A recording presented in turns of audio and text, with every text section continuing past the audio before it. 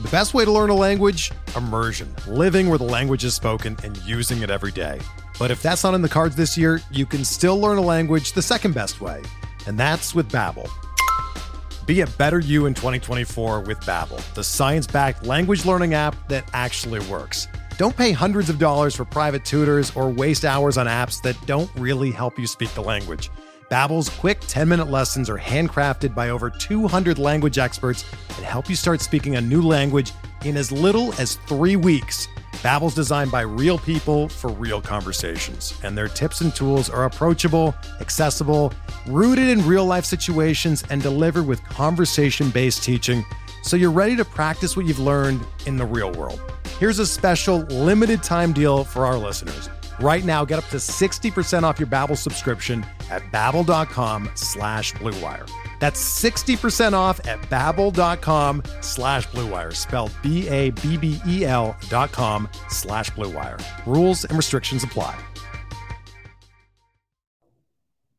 It's opening day. We are excited. We have lineups. We have a closer getting traded on opening day, no less. All sorts of chaos. Here to help us sort it out, Mike Curlin. We're going to be talking about that momentarily.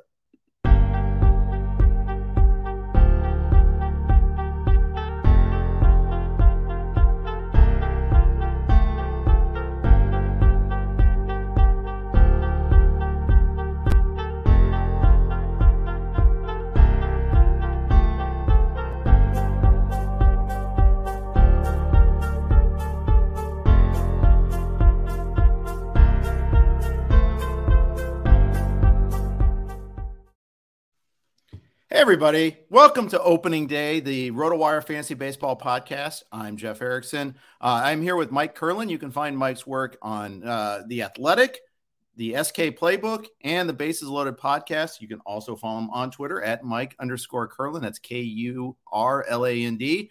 Mike, happy opening day. How's it going? Beyond excited. Very thankful to be on as always. Love chopping it up with you, man. And happy opening day.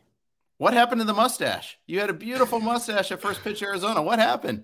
Beautiful is putting it kindly. My wife happened. I promised her I would shave it after I got back. I only grew it out for Justin Mason and the fellas over there. So nice.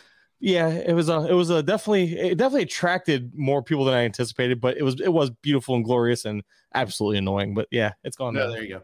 I've got a facial look was pretty popular in the 90s, and my wife still likes it. So perfect, man. But there you go. Nostalgic feelings is what it is. It's nostalgia.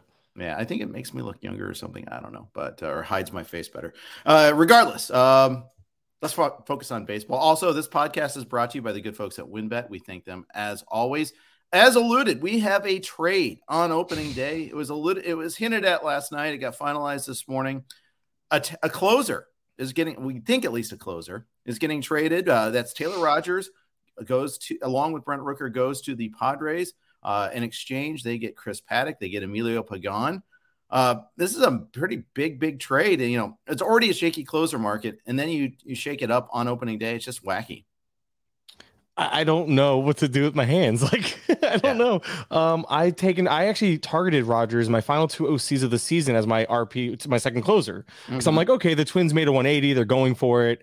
And I'm hopeful that the Padres will let him factor in. I think it could be more like a split deal because they don't have much lefty firepower out of that bullpen.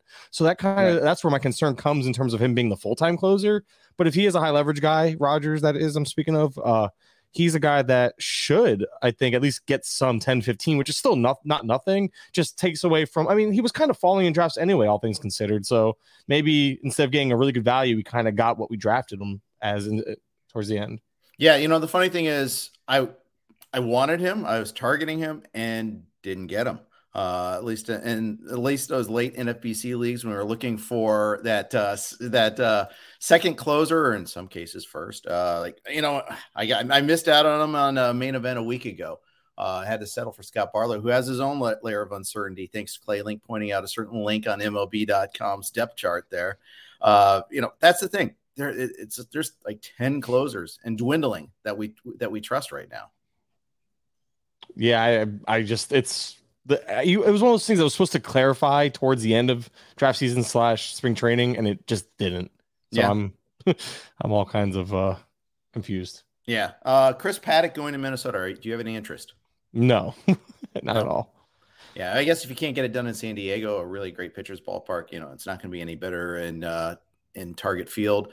Maybe a different coaching staff deals with him, but actually we have a different coaching staff in San Diego, and they still saw fit to trade him away.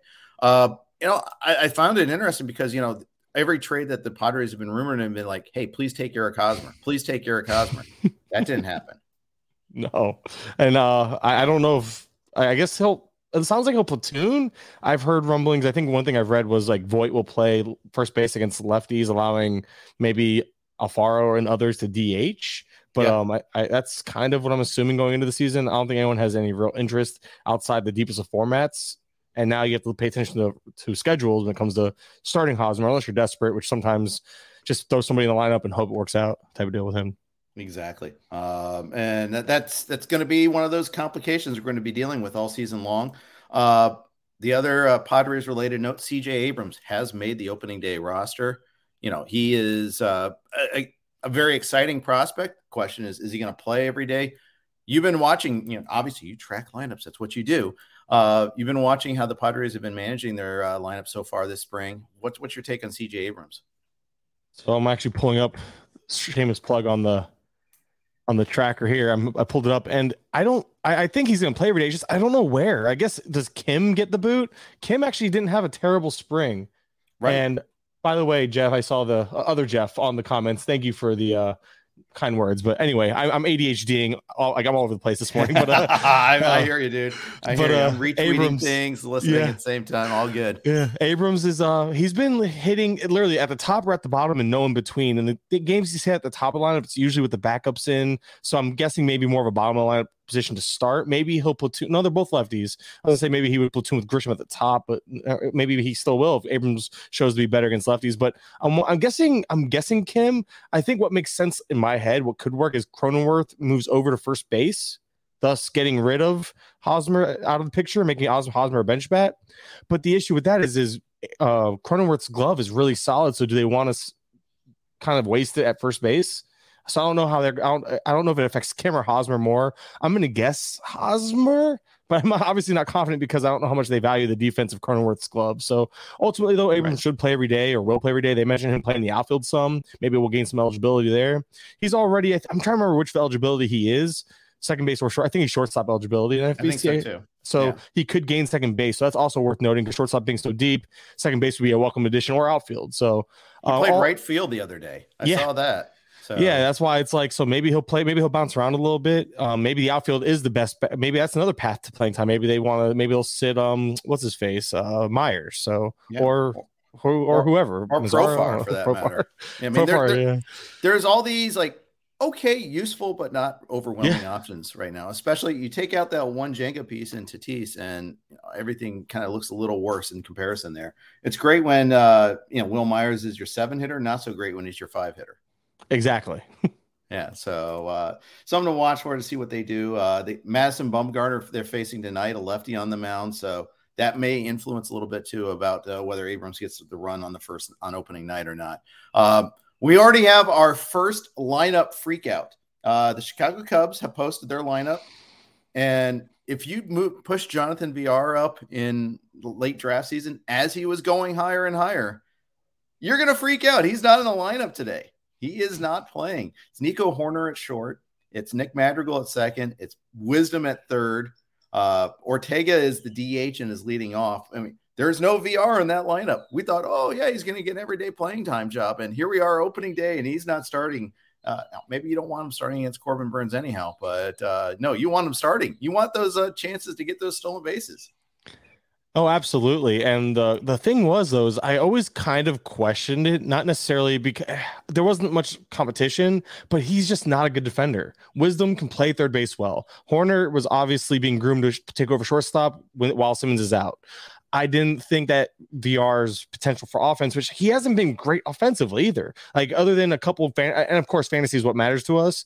Right. But it was just like, I know Wisdom's not a great, I mean, obviously 40% K rate or whatever he had last year. So it's not like his bat was going to keep him in the lineup. Right. I just thought that there was a chance that VR wasn't an everyday player anyway, which VR doesn't need to be in order to be valuable to your fantasy teams. It's just one of those things that The glove. I mean, again, Hendricks is pitching today, ground ball pitcher. Maybe they prefer the better glove in the infield. Stroman's gonna be another one that he probably sits when Stroman's on the mound, because Stroman's another ground ball pitcher. They probably are gonna put some better defenders in the field in those games. Maybe you see VR pinch run later and he'll still get those stolen bases, which is all we really care about for fantasy. But playing time might not be as secure with a couple of these pitchers that they do have that depend on the ground ball type of defense and such. Yeah, not happy at all. Funny thing is, in February, I drafted VR and mixed labor. Like, okay, I've got that covered. He's my corner. Now I have to sit there and look at it. I could do until the first game starts this morning, and it is the first game. Do I put him in, or do I put like someone like Bobby Bradley at my corner just because I think Bradley will play more? Now I've got uncertainty. Nobody likes you want it locked down. It's funny. So that's the first freak out of the day. I always love it, and here we are. It's the first lineup. There's a curveball already thrown at us there. Cubs are chock full of guys that are better in fantasy than real life. You mentioned Wisdom and his K rate.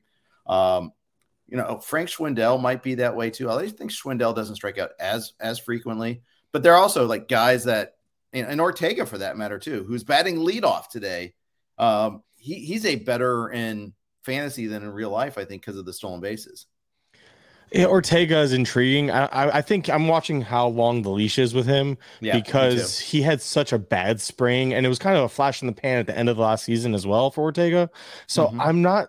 So I mean, I think it's on him to hold on to that spot, and I think he platoons as well. Ortega's not going to be a guy who plays against many lefties, let alone leads off against them. At least that's my initial opinion leading into the season. I'll be wrong tomorrow when they face a lefty and he's leading off probably. Although I do think they're facing 4 righties, so that's actually, I did make a note in the I released a schedule like tracker thing where my note was, well, they're facing 4 righties, so Ortega could lead off for 4 games, which could be a really big deal in terms of getting some early plate appearance run this season. But stuff like that is like that's what I'm watching for. I think Schwindel's going to play most days. It's really just Wisdom, VR, Horner. I think there's going to be a little bit of a rotation, and VR is still going to factor very much in there. But it's just the Cubs, like Frazier. I even get a chance to look at the whole lineup. Is Frazier in today? So he is not. See, and that's Ortega, Madrigal, Contreras, Hap, Schwindel, Suzuki, Hayward in center, Wisdom, and Horner. So Hayward's one of those flies in the ointment. No one wants Hayward to play. Nobody does, except for the Cubs. And with the DH and Ortega being a factor, at least early on, Frazier was a guy that I was towards the end. I was like, oh, because I have Frazier. I really do. I have a lot of Frazier. But then I'm like, they got Suzuki, which was unexpected. And then so Suzuki and Hap are going to play every day in that outfield / DH. Ortega is going to at least get a chance to run with one of the spots for a little bit. And Hayward, like you said, is just kind of there. Like, yep. And Frazier is known to be a better hitter against lefties. I don't think he's going to strictly platoon, but playing time is going to be interesting early on. That's one of those things that goes back to just monitoring. Once it starts trending in one person's favor versus the other, you cut one for the other. Exactly. And so that's the danger you get when you deal with a lineup of guys that are kind of quasi regulars to begin with there. Question in the chat here. Star Platinum asks, would you start Ohtani, the pitcher, for the short week or the hitter? Do you remember if he got rested the day after he pitched? No, he did not get rested the day after he pitched. I can assure you that was one of the big reasons why he was so valuable last year. My answer is no. I start him as a hitter still. They have 4 games in this short week. That's enough for me to keep using him as a hitter, especially because I don't love the matchup. I mean, he faces the Astros. Yeah, and Astros don't strike out a lot. I mean, they didn't really change their team at all, and they shouldn't strike out a lot. Now, Ohtani is better than your average pitcher, obviously, but I'm with you. You start the hitter until you can afford not to start the hitter. Exactly. And maybe there's a 2-start week in there somewhere. It's going to be difficult. They have a 6-man rotation.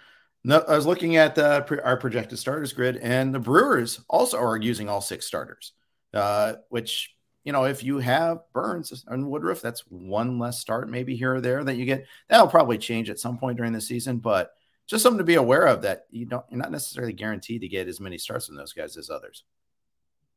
Absolutely. Yeah. Seattle too, for that matter. Good question, Star. Thank you. Appreciate you. But before we move on and talk about what the work Mike does with lineups, and he's been doing for a while now, and he does other work too, but we're going to talk lineups first, but because it is opening day. Quick note from our friends at WynnBET. WynnBET is now the exclusive sponsor for RotoWire's fantasy podcast. WynnBET brings you all the latest action with the user-friendly interface, moneyline bets, boosted parlays, over-unders, round robins, live betting, and so much more are at your fingertips. Want a break from sports betting? Head into WynnBET's digital casino and take a spin on roulette, double down in blackjack, slam the slots, or try your hand at Baccarat.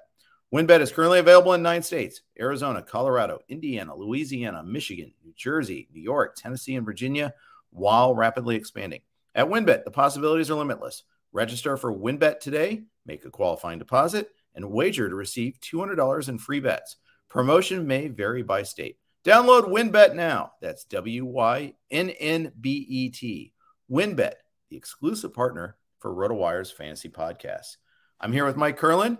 You can follow Mike on Twitter at Mike_Curlin. You can also read his work at The Athletic, also at SK Playbook, and you can listen to him on the Bases Loaded pod. Let's talk about the work you've done. You know, one of the I met you during PitchCon a couple years ago. Weeks ago would be weird, but a couple years ago, and you've been doing a lot of other good stuff as well. But it was around that point you were like going really aggressively. You're putting a lot of work in on Twitter, really showing a lot of work on breaking, looking at these lineups, breaking down what they meant, and then putting it all together in one place. And it kind of launched you, I think. Would that be a fair characterization? Yes, and actually, I mean, not just the kiss butt because I'm on your podcast, but you were one of the first bigger name, industry types that took notice and promoted my work and gave me a platform. And then you had me on the podcast last year as well, I think it was 2020. It was right before. It was right after. I think it was right. It was during the chaos, and then I think that's when I started it during the shortened season because there was so much happening and it was hard to keep up. Right. And then I realized, more and more went into it as time went on in terms of like what exactly I looked for and all that. But yes, that's kind of, I realized that was in 2020, it didn't quite click that was a good little niche to kind of own. So I kind of just did it and then still kept jumping around. And then fast forward to 2022, and I'm realizing that's just what I'm going to do. I'm gonna focus on lineups, but in a way that focuses not just on lineup spot and who's hitting where, but platoons, position battles, fringe roster guys that could be bench utility types, like the Diego Castillos of the world that is obviously starting now because of all the injuries and just the issues with the Pirates. So and of course new positional stuff, positional eligibility, which is huge, especially in season when you try to figure out who could gain and all that. And we'll talk a little bit more about that later. So it was initially just like who's batting where in the lineup and how can I get these plate appearances to let's try to project a little bit. Let's look at not only who can, but who will. And so there's a little bit, it's just gotten more in depth. It's almost like Greg Jewett, a guy that I respect a ton when it comes to closers, how he's kind of taken this infatuation and turned it into pretty much all he thinks about and talks about. And that's kind of what I'm doing with lineups. I don't focus on pitching anymore. I still give out advice and all that, but in terms of like my content and my focus, it's all about playing time, lineups, hitters. So it's really, I've hyper focused into a certain field. So yes, it's turned into something I thought was semi-successful to, okay, this is my thing now. I'm going to run with it and I'm going to try to own it. And that's it. That's just what it is now. Nice. And now you can see you on a lot of different platforms. You can see you're now with The Athletic. That's awesome. Big platform there. And you do the SK Playbook. You do that with George Montañez, Roto Nino on Twitter. Tell people what they can find on that. Yeah, so me and George, we actually go way back. We started this into the industry together, essentially. Randomly, we never met, and randomly I tweeted out into the abyss, hey, I'm starting a fantasy baseball podcast. Is anyone interested? And I didn't know what Twitter was at the time, realizing I can get a bunch of memes and a bunch of trolls, but George came out of that, and a buddy of ours, Zach, as well, who's on the podcast. So the three of us have been together since 2019, and now we've decided to go ahead and start the SK Playbook Patreon and all that. And I'm going to be doing a daily Monday through Friday article as it is covering some of this stuff. But for the Patreon, we're doing, I'm doing daily team by team notes, essentially what I was doing in spring training, but now every day for the Patreon. I got the schedule trend thing. That's mostly for NFBC and weekly leagues. Just the idea of breaking down just a place where everyone can see which teams play how many games, how many lefties, how many righties, the Monday through Thursday lefty versus righty matchups, how many games they have over the weekend. Again, more NFBC centered, but I'm doing that as well as the positional eligibility tracker, which I started in spring training. I'm carrying it over, but putting it as part of the Patreon to just help with and these leagues, again, goes back to NFBC leagues, deeper formats where we need to know, hey, maybe next week, by next week he's trending to having this position eligibility. Maybe I don't need to fab so much for this guy now. Stuff like that. So it's more of a niche corner of things, but it's just kind of taking everything I already look at, putting it on paper, and hoping to help people. Exactly. And then, yeah. Sorry. No, it's all good. And so the thing is, I've noticed like there's no shortage of information out there, but it's getting the right filters and being able to kind of narrow your search. And that's one of the things that you do. Instead of looking at every lineup myself, you can have it all in one place. And that's one of the things I like about that. Which I appreciate. Trust me. I mean, it's one of those things that I just like to make sure I really want to make sure everyone understands. I'm super grateful for all the support. It's still kind of surreal, but it's one of those things that it's hard for me to take time to kind of reflect because I'm just always moving and busy, but it's really greatly appreciated. And Jeff, you're one of the, like I said, you're one of the first ones to really no problem. Put it into the eyes of the people. So again, I have a lot to owe to you and thank you for that. No problem.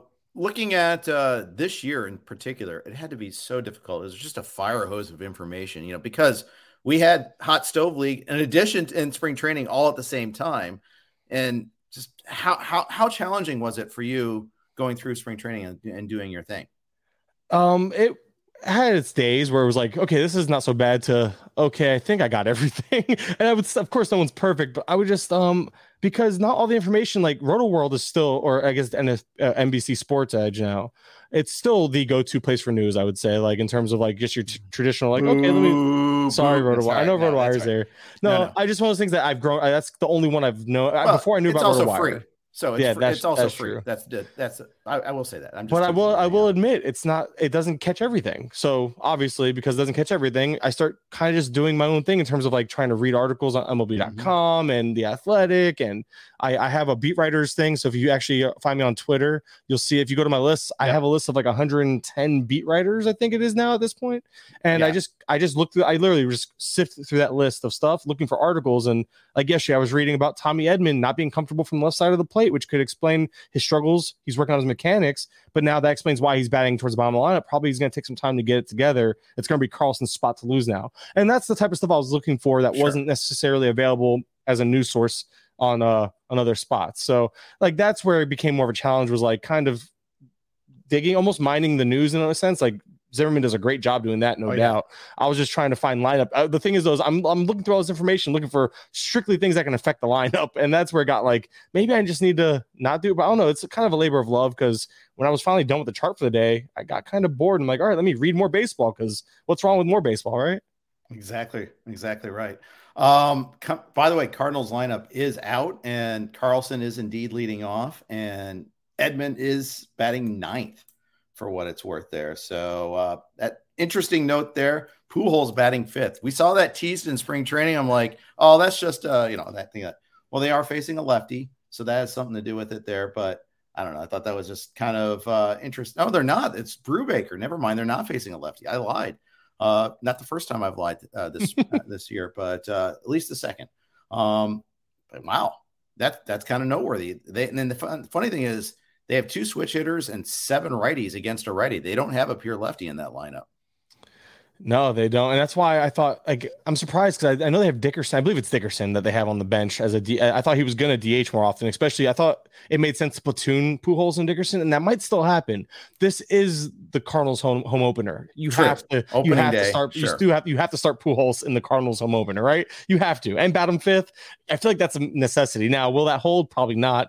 However, nostalgia, huge ovation. It's gonna be all over Twitter. We're gonna love it. We're gonna soak it in. You kidding me? It's just one of those things that even against, unfortunately, it's the Pirates, but if there's ever a chance to let him get his feet wet against the team and let him get that opening day ovation that he deserves, the Pirates are a good team to do that against.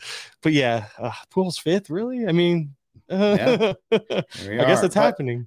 DeYoung, who in his retooled swing is batting sixth. Yachty seventh. Bader eighth. You don't like it if you have Bader in a lot of places. You don't like seeing that, and certainly you don't like seeing Edman ninth.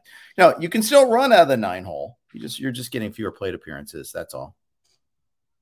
No, absolutely. And the issue with Edman is that you're kind of banking on compilation in terms of compiling stats. Like, I would think that's part of his skill set, and you take away the fact that he might not run as much because he's not going to have as much opportunity initially, paired with losing across the board in his other categories. That really hinders his production and potential upside for value. Yeah, it does. It really does. I'm going to ask Mike his 3 big observations from looking at lineups this spring. But before we do that, Yeah, I got a quick note from Better Edge. Bet against others with no fees involved. That's right. No pesky hidden fees to ruin your day. Better Edge is a social betting marketplace where there's no fee on each transaction. Better Edge is a social betting marketplace, and chances are it's legal in your state. We bring betting back to its social roots where you can like, comment, and challenge other users all within the app. Play without getting played at Better Edge. Go to betteredge.com. That's BETTOREDGE.com to sign up today. Big thanks to Better Edge for sponsoring this podcast. Here with Mike Curlin. He's been doing the lineup analysis. Mike, I warned you I was going to ask you, what are your 3 big observations from looking at lineups this spring? There's so many, but I got to be a homer here and pull up the Marlins a little bit. Just because I thought when Soler, and maybe it's still changed because Soler did get kind of a late start to camp and all that, all things considered, but Soler led off all but one start where he batted third. And that one start he batted third, it wasn't even Chisholm that moved up to the leadoff spot. It was Jesus Aguilar, who I think might have just been getting reps, but Jesus Aguilar also hits lefties well. So it was against a lefty, but so does Soler. I don't know. Anyway, my point was, I guess, is Chisholm that, we all kind of assumed at the very least it was going to be he was going to lead off against righties because we know he struggles against lefties a little bit, blah, blah, blah. However, after Soler signed, he never saw above 5th in the lineup the rest of spring. And maybe once. It looks like Soler's first was I'm looking at the chart right now. Sorry. I'm just trying to quickly come up with it. But it looks like since Soler started appearing in lineups, I shouldn't say signs, he started appearing in lineups, Chisholm never hit above 5th. And in the lineups he batted 5th, they weren't even full lineups. So there's that possibility as to why. But Chisholm in the last full lineup we saw from the Marlins batted 7th against a lefty, hit 9th against a righty the day before that in a mostly full lineup as well. I think that 7-9 range might stick for him. And then if you go look at his stats, Chisholm did continue the strikeout issues in spring, 11 strikeouts and 34 plate appearances. However, with Chisholm, the tools are there. So if he can have like a solid line drive rate and the plus speed, you saw Tyler O'Neill, although O'Neill has that power tool, O'Neill had the elite line drive rate and really good barrel skills and the speed. Players can outperform expectations and strikeout issues if they have those types of skills. And I think Chisholm is toolsy enough to outperform what he might end up doing in terms of strikeout issues.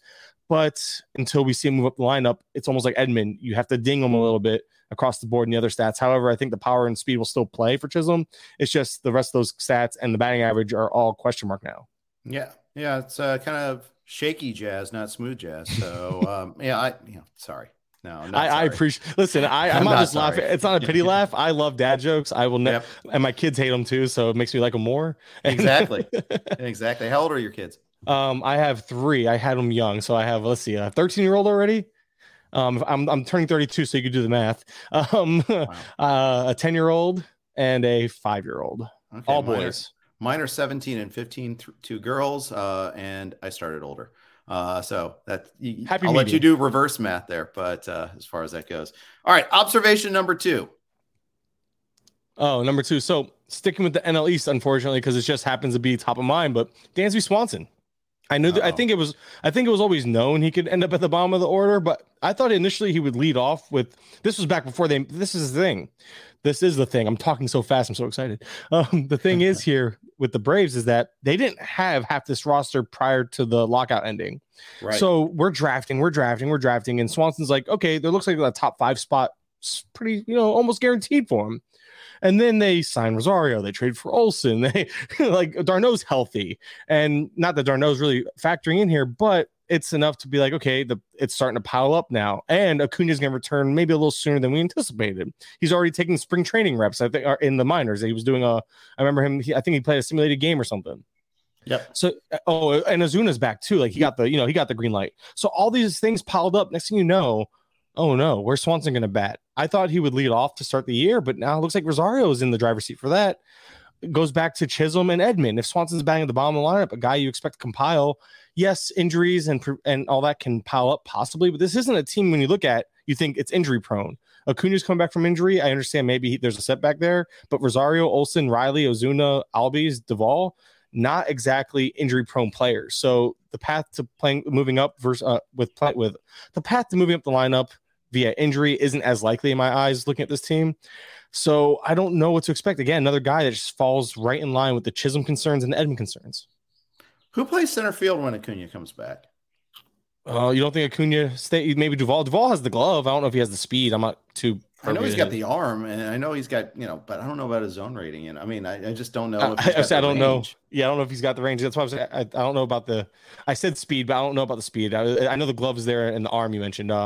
He played there last. He's been playing there. Looks like most of spring training. Yeah, Duvall's pretty much started almost exclusively at spring training during spring training in center field. So I guess that's our answer. All but one game, it looks like. Yeah, because I mean, Heredia is not going to play much once Acuna comes back. No, so and Pache's gone too.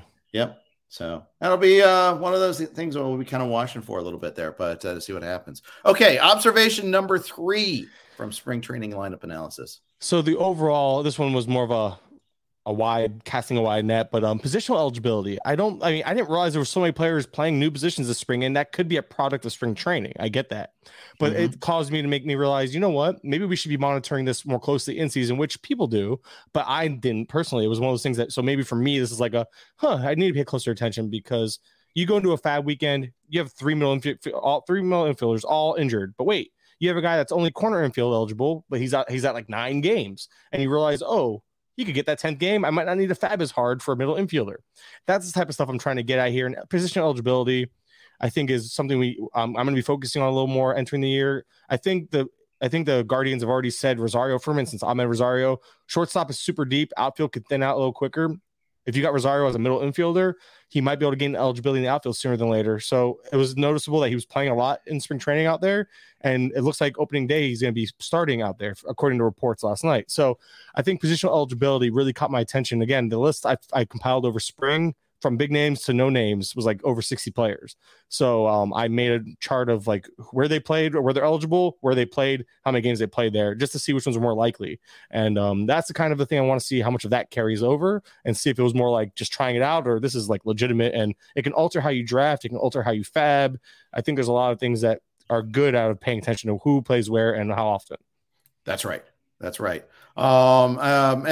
that's one of those things that, you start to get a few injuries here and there. They start to add up. It becomes super important. Or you start looking at, the dreaded 5-game week, or the 2-game half week if you're playing the NFBC. These are things that you really need to know, and it really helps you out quite a bit. Absolutely. All right. You tweeted this before last night, and I use this as a good spicy take to promote the pod. But you said this is the year Byron Buxton puts it all together, stays healthy. If he doesn't, then you'll finally quit him. How many leagues do you have, Buxton? So I looked, and I thought it was more, but I play a lot of Draft Champions formats, so I diversified a lot. I only have them in 3, but I have them in 2 of my 2 of my 3 biggest leagues. So it's more of a quality over quantity with Buxton. But I'm in a $500 tag team league with Waxman in the battle in that tag team league. We got Buxton in the 3rd. We actually jumped ADP before it started getting jumped that main event before weekend. It's cool to jump ADP. Yes. Yeah, we jumped them in the early 3rd. We jumped them in the early 3rd before ADP went crazy. It was literally before main event weekend. And then I jumped them in the 3rd or 4th of an OC, which was still above ADP when I got him. And then my buddy Michael Simeone, good friend of mine, we joined an OC together. And I thought maybe this was right before the hype kind of started kicking in totally. I'm like, I'm going to take a chance, maybe get him in the 4th. And Simeone took him in the 3rd. We picked back to back. He didn't even let me get a chance to think about him in the 4th. In the 3rd round, he took him there. So I hold, but yeah, I put my money where my mouth is on this one. I know the skills are there. It's always been a health thing with him, but this is it. This is the final straw, the final chance. I'm in, and if I get burned, I'm done. There's no forgiving him. This is one of those players I'll never forgive. I don't care if he does it next year and stays healthy. I don't care. I'll be out, and I'm done. I'm just done. I don't have him in any league, and it's always because there's a jumper in every league. It's either, although except for one league, Toby got him in the main. I don't know if you saw that, but draft in the same league as Bat Flip Crazy, Toby Gavin and Guavin, and he was, Buxton slipped to pick 58, and I was so focused on getting Will Smith and then an ace because I didn't have a starting pitcher. I forgot that Mr. Buxton was right there, hanging, hovering like an angel, and I let him go. I wasn't even considering him there, and then after he went, I was like, oh yeah, Buxton, yeah, that would have been nice. And he's speed, that would have been fun. But anyway, so we'll see what happens with that. We have a dissenter. He is made of glass. So we'll see. I mean, you're right. He has been. He's been a little unlucky too. Got plunked on his last time. So that was kind of a bit of a bummer there. Who's your most rostered player? Or because a couple. I was going to say, because of all the draft champions leagues I did, I laughed when I looked at that. It was Matt Manning, Spencer Howard, and Roberto Perez. Because you go up with the same guys in the end game. Sure. Yeah. So, but outside of that, I diversified so much. So I guess one of the more mid-tier guys, I have 60 or 50% rostership of Stroman. And a lot of it is the innings for me with him. It's I know it's not a sexy or flashy name, but in DCs, I did a lot of NFBC 50s as well. The innings just made sense around the way I built. I would take a little bit of maybe a McClanahan as my SP3, back him up with a Stroman. I took a Pablo Lopez share in one league. I backed him up with Marcus Stroman. It was a constant, like, I'm going to pair a volatile arm with this guy I know is going to pitch like 180 plus, given a fluke injury. Because if you look back at his history, outside of obviously taking 2020 off, he pitches almost 180 in a year. And there's sneaky upside there with the strikeouts. I know he pitches the contact a lot, but if you look at last year, he added a new pitch last season. I know he's working on something else because he always does, but he also he had like career best. I think it's career best, or was up there with swing strike rate and swing. So he induced more swing and miss and more chases. Maybe there's a chance for him to be closer to a K per inning, although I'm not going to bank on it. So I think there's a slight potential for upside there with Stroman, paired with, we know what the floor is. So that's why I end up with a lot of Stroman. But again, it goes back to the league formats and types I play. That's why I end up so much Stroman. Okay, makes sense. Mine are Dylan Carlson. Nice. I have 7 of my 10 NFBC leagues plus, or is it 7 of 11? Excuse me. Plus I have them in mixed labor, and I have them in Yahoo. No, do I have them in Yahoo Friends and Family? Of course I do.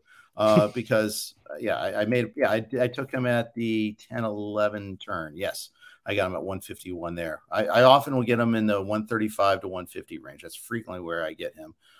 So that Luis Garcia, the Astros edition. Eric Lauer and Dansby Swanson that we were talking about earlier there, but that's why it's like, oh no. But you know what? My argument with Dansby is he did a lot of what he did last year, despite the same lineup situation. He was batting towards the bottom of the order in the second half of the season. Anyhow, even in the World Series, he was batting 8th, I think. Yeah, I noticed that. I did look at Swanson, and it's funny that, like, although I was hopeful he would get more plate appearances and playing time, it was it's the fact that he hits best, I believe, from the 6th and 9th spot, not in between, from the 6th or the 9th. In his career so far, were like the only 2 spots in the lineup he's posted a WRC plus of at least 100, which I think we all know 100 is league average, but I'm pretty sure It was it was above average. Obviously, I'm saying 100 because I can't quote the exact lowest number between the two. So I did look at that and realize, okay, so he's probably better off batting down there. I think we were hoping for 6th though, not 9th, and that's the problem. That's where the issue came in. Like, you bat him 6th, that's still more plate appearances and better RBI opportunities. Now 9th isn't the death sentence it once was for NL hitters, or 8th, or there's no pitcher, so it's not like he's completely messed up in terms of runs and all that. It's just less. I hate like, it's when I say this and I'm concerned, maybe I should iterate for the first time that a lot of this comes down to being when I'm like a tiebreaker. Like, if I'm torn between Swanson and somebody else, I'll look at where they're hitting the lineup. No, it matters. It absolutely matters. But I don't want to overemphasize it's how much it matters, because as much as I love lineups, I understand it's only part of the big puzzle. And it shouldn't overly, it does affect how you project a player. I get that. But it also it shouldn't be like the be all end all. Like, you look at this, there's we all know injuries, it's baseball. We know things happen. He could easily move his way up by mid-season. It's just one of those things that you can't project necessarily with this lineup specifically. So Swanson was a guy like I was really in on, but then I found other reasons. Like, Ahmed Rosario was a guy that I kind of jumped him in my ranks, and because of how I personally ranked him, I got Ahmed a lot more later in draft season than Swanson. So that's where it affected my drafts, was where I was in on him, then I was more in on other guys, and the other guys would still go later. So it just kind of pivoted. Yeah, but, I think it's more of a tiebreaker personally. I agree. Someone who pumps this content out, I still think I use it more as a tiebreaker than a complete reason to be out. Except for with Edman, I was fading him all draft season. Yeah, there you go. You could even look at the top end. You could look at Kyle Tucker. Is he going to bat 2nd? Is he going to bat 6th? That's a pretty big difference. And when you're thinking about taking the 7th player in the overall in the draft, it really makes a difference. Absolutely. And luckily it looks like Dusty finally got it through his head that we all wanted to see him at the top of the order, because it was looking really, really like, oh no, here we go again. It's going to take an injury. But the last 2 lineups, we did get Kyle Tucker batting second. Yes, so maybe it'll stick. Maybe it was reps. I'm going to go out. I'm going to go with my gut and say it sticks. But it's Dusty. For all we know, Brantley will be back there next game because Brantley is the vet who's safe. It's a Dusty Baker guy. Exactly. Well, I just completed a draft with you where you did draft 7th. Now Kyle Tucker is already gone. That's the Yahoo Friends and Family draft. We're going to talk about that. But first, our final advertising note for this podcast from Vivid Seats, and then the Blue Wire Network ads as well. Baseball is back. That's right. An entire glorious season, all 162 games. And with live events resuming, you can actually be there to catch all the action in person with Vivid Seats. Every backdoor slider, every round tripper, every doubleheader can be experienced live. And with Vivid Seats rewards, you can start earning free tickets from your very first purchase.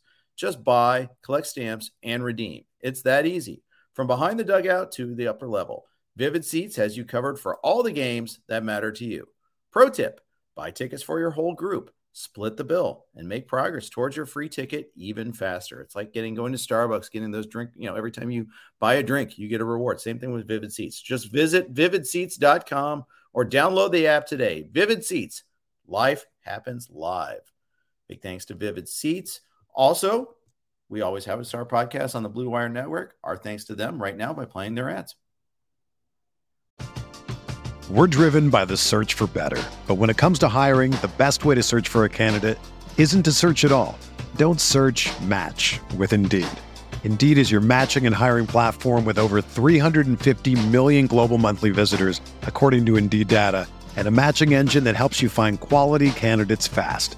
Ditch the busy work. Use Indeed for scheduling, screening, and messaging so you can connect with candidates faster.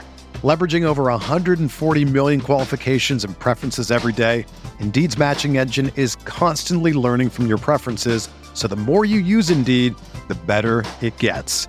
Join more than 3.5 million businesses worldwide that use Indeed to hire great talent fast. And listeners of this show will get a $75 sponsored job credit to get your jobs more visibility at Indeed.com/Blue Wire. Just go to Indeed.com/Blue Wire right now and support our show by saying that you heard about Indeed on this podcast. That's Indeed.com/Blue Wire. Terms and conditions apply. Need to hire? You need Indeed. Another day is here, and you're ready for it. What to wear? Check. Breakfast, lunch, and dinner? Check. Planning for what's next and how to save for it? That's where Bank of America can help. For your financial to-dos, Bank of America has experts ready to help get you closer to your goals. Get started at one of our local financial centers or 24/7 in our mobile banking app. Find a location near you at bankofamerica.com/talktous. What would you like the power to do? Mobile banking requires downloading the app and is only available for select devices. Message and data rates may apply. Bank of America NA, member FDIC.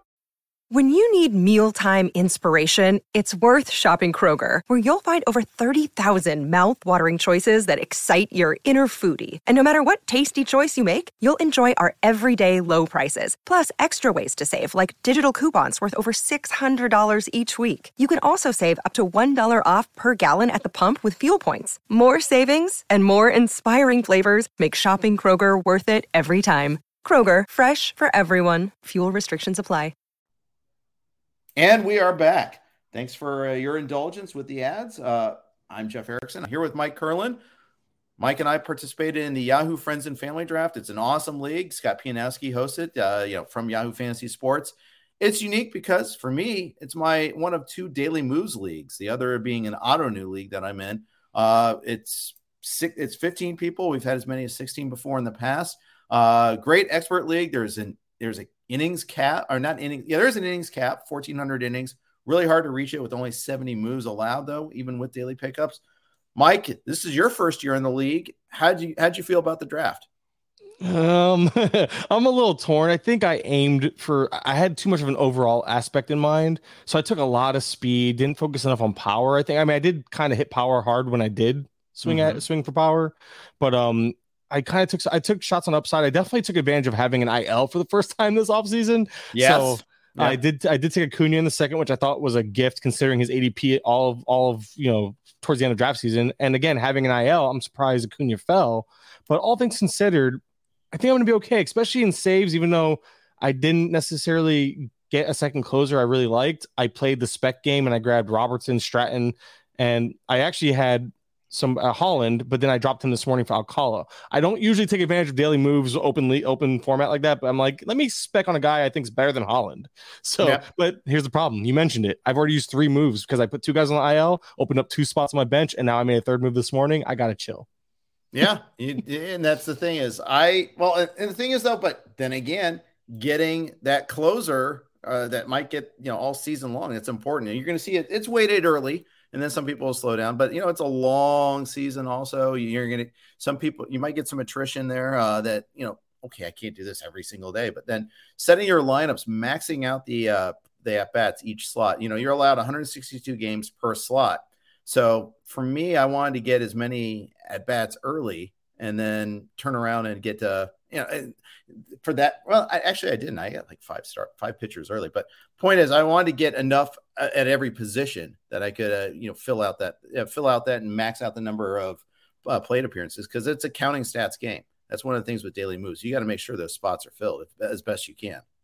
And that's the issue. There's only 4 bench spots. So it's you have to pick and choose. Do you want to attack innings? Do you want to attack at bats? You kind of have to play that game all season long. Like, all right, it's been like 3 weeks. Let me go ahead and drop some of these bench pitchers for some bench hitters and try to get the at bats there. That's why I have 1 bench hitter right now and all pitchers because I'm speccing on saves. If I can get a second closer and these other guys don't pan out, I have 2 more spots to play with. But I picked up Luis Arias, who's not very sexy or flashy, but he'll play most days and bat in the middle of the order, which is weird. Never thought I'd say that about Arias, but it goes back to play appearances. I know he'll get them, and I know he'll get a good amount batting towards the top of the Twins lineup. So he's my only bench guy, and the positional flexibility of being able to play him between second, third, and outfield on a daily basis when he is in, that'll make up for some of the holes that I'll have as players, postponements happen like today or get just random days off. So I'm trying to play I figured he'll play most days for me because between days off and all that, plus get the innings early. I was with you. I'm thinking innings early might be the way to go for me because it's such a deep league. Pitching, it's going to be hard. People are going to beat me to the waiver wire. It's not going to be easy to just pick up pitching. I feel like hitting, there's always a pop-up guy. Plus, I know my strength is monitoring lineups and all that. So obviously I'll be like, oh, this guy's getting playing time. Harold Ramirez, come on down. I don't know if he's available, but I think that's going to play to my strengths more is, streaming hitters than pitchers, but we'll see. Indeed. Indeed. So you got the 7th spot. You had a little bit of a curveball because Gray from Rasball took Kyle Tucker at 6, leaving you a choice between Harper and Cole, or anybody else for that matter. Was it Harper all the way for you once that happened, or was there another option for you? I considered strongly the pitching side of things. I honestly don't have enough Harper this year. I love Harper. I'm a believer. I think what we saw last year is going to follow through into this year. So MVP Harper, I think we're going to see close to that production again. That lineup around him has gotten even better. So there's going to be that much more there's going to be that many more times that players on base and he should see better pitching, et cetera, et cetera. So I'm really in on Harper. So it wasn't much. And plus I always like to go hitter in the first round. I just do. I really thought, you know what, I'll go hitter. And then I was thinking about ace in the second and then closer in the third. And that's it. This draft did not go that direction at all. No, for me. But yes, so I decided I was like, I'm going to go Harper. I wanted some Harper exposure. And plus I have enough Cole / Burns. Those are the 2 I usually alternate between the top.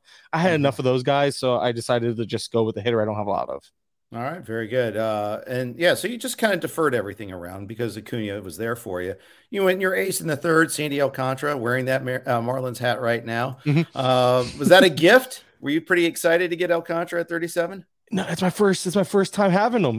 Really? Yeah, because I usually get Giolito there. I think Giolito was gone, right? Or did I take? Yeah, so I usually get Giolito and others there. But I was like, this was my final draft. I'm like, let me get some guys I like and have no shares of. So Acuna was my first share as well. So I got Acuna on this team. I got Alcantara, but at the same time, I believe in them. So it was a fun FOMO draft. Yeah, it was a FOMO draft, but it was also a FOMO draft that I was like excited about because these are guys I really wanted, and these are the leagues I really want them in because if they have any struggles, it's a quick cut bait and grab a guy off the waiver wire or like that's so I'm like I like this, especially with Acuna if he has a setback or something. But there's an IL spot, like I mentioned, that was another big deal, big reason why I was happy to get him. But yeah, so far so good. I'm really happy with how the team started, and then like I said, kind of just took what was given to me from there. Yeah. And by the way, Giolito went pick 28, just to confirm there. That's what I was scrolling around looking at while you were talking. But yeah.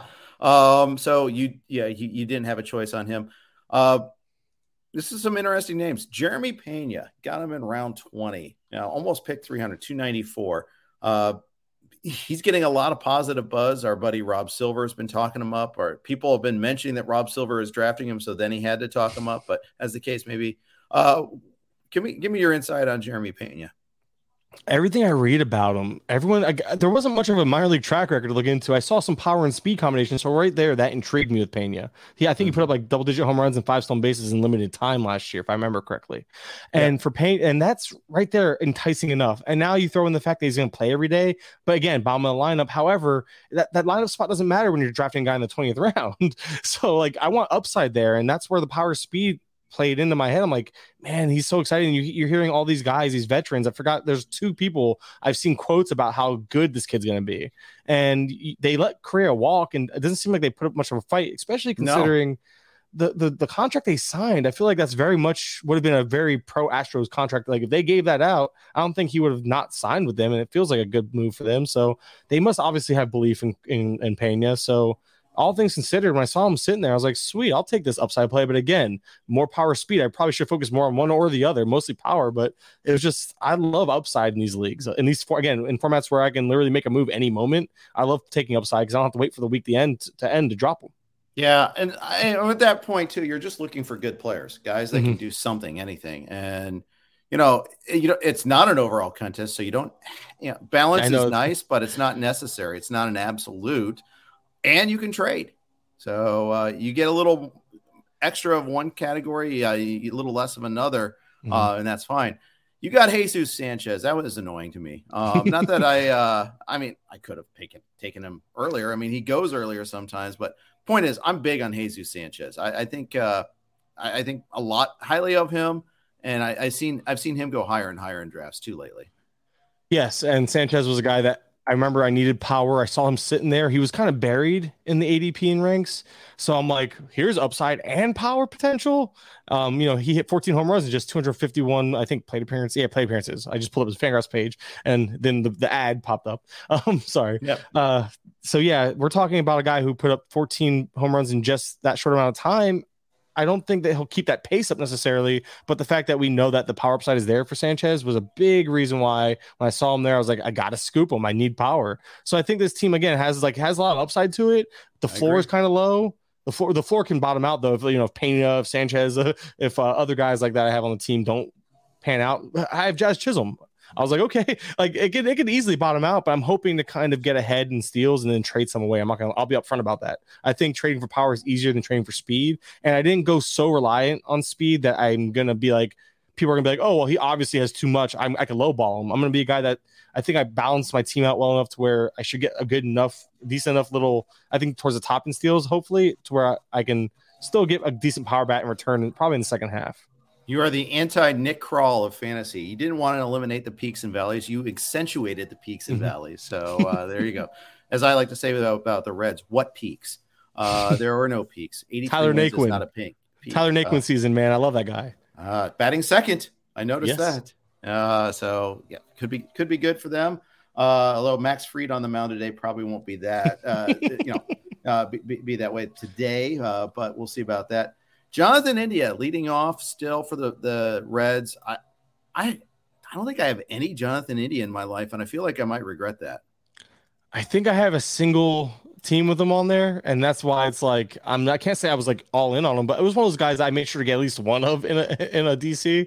I think we saw in terms of the profile, in terms of being patient at the plate and all that, I really buy into. So that kind of always intrigues me when it comes to a player that can still double digits, gets the hit in that ballpark, and we'll be leading off. Like I felt like a high floor play. That's what I felt like. I felt like there's a solid floor there of 5 category, or at least 4.5 category production, because RBIs won't be strong.